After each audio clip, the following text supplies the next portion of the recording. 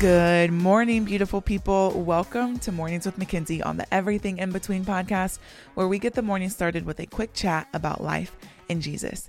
Today, I want to read something I found on Instagram, and it talks about how to keep your faith in the midst of disappointments.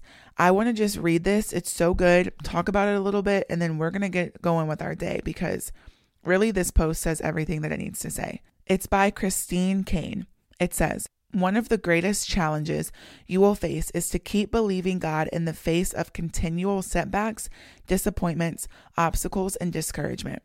It's hard to keep going when you feel that for every step forward, you are forced to take 10 steps back. It feels easier to give up than to have your hope shattered yet again. It's less painful to settle where you are than to keep fighting for your victory. I get it. I've been there so many times. I just want to encourage someone to get back up and go again. Although it might be hard to see right now, your breakthrough might lie behind your next attempt. You will always wonder what might have been possible if you stop here. God is for you and He is with you. He has a habit of making a way when there is no way. You can trust Him even when you can't trace Him. He who promised is faithful." So I just want to encourage someone today who is facing another setback. This is me talking, not Christine anymore. But I just want to encourage someone who is facing another setback, another disappointment, another obstacle, and you're on that borderline of like, why do I need to keep my hope in this? Every time I get my hopes up, I'm shattered. Every time I believe in what you told me, God, something of the opposite happens. Trust me, y'all. Trust me when I tell you, I get it. And I know it is hard. And I'll also be honest, there are times when I want to give up.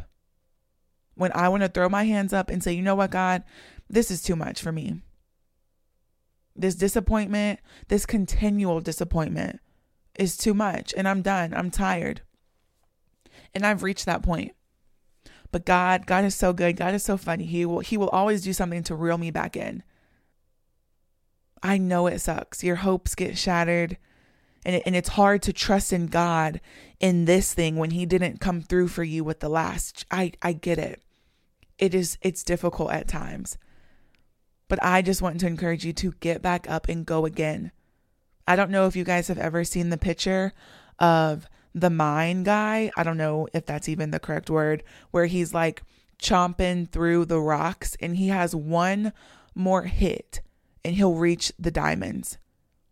But he turns away and then the guy underneath him is right there at the one hit, about to hit it where he's going to reach the diamonds. And all the guy on the top had to do was go one more time. One more hit, one more chance, one more try. Your breakthrough could be on that other side. Don't give up now. Let's pray. Dear God, I thank you for this day, Lord. I thank you for your sons and daughters that are listening, God. And I just pray that you give them strength, God. This season of continual setbacks, of bad news after bad news after bad news, God, I just ask that you fill them with a supernatural strength. God, help them get up again. Help them swing again. Help them hope again. God, it can be hard. And I know that you know. I know that because you walked through that on earth. You know what we're going through. So I just pray that you grab our hand and continue to walk with us through this until we reach the other side, because we know that there is another side. That other side might not look like what we thought, but it'll look like what you have for us. And that should be enough for us. So God, give your people strength. Give them strength, God. Give them strength and endurance to keep running, to keep going, to get up again and keep trying. God, we love you. We trust you. We thank you and we praise you. And in Jesus' name we pray. Amen. Have an awesome day, everyone. Make sure to be kind, to do good, to remember that God loves you and I love you too. Bye.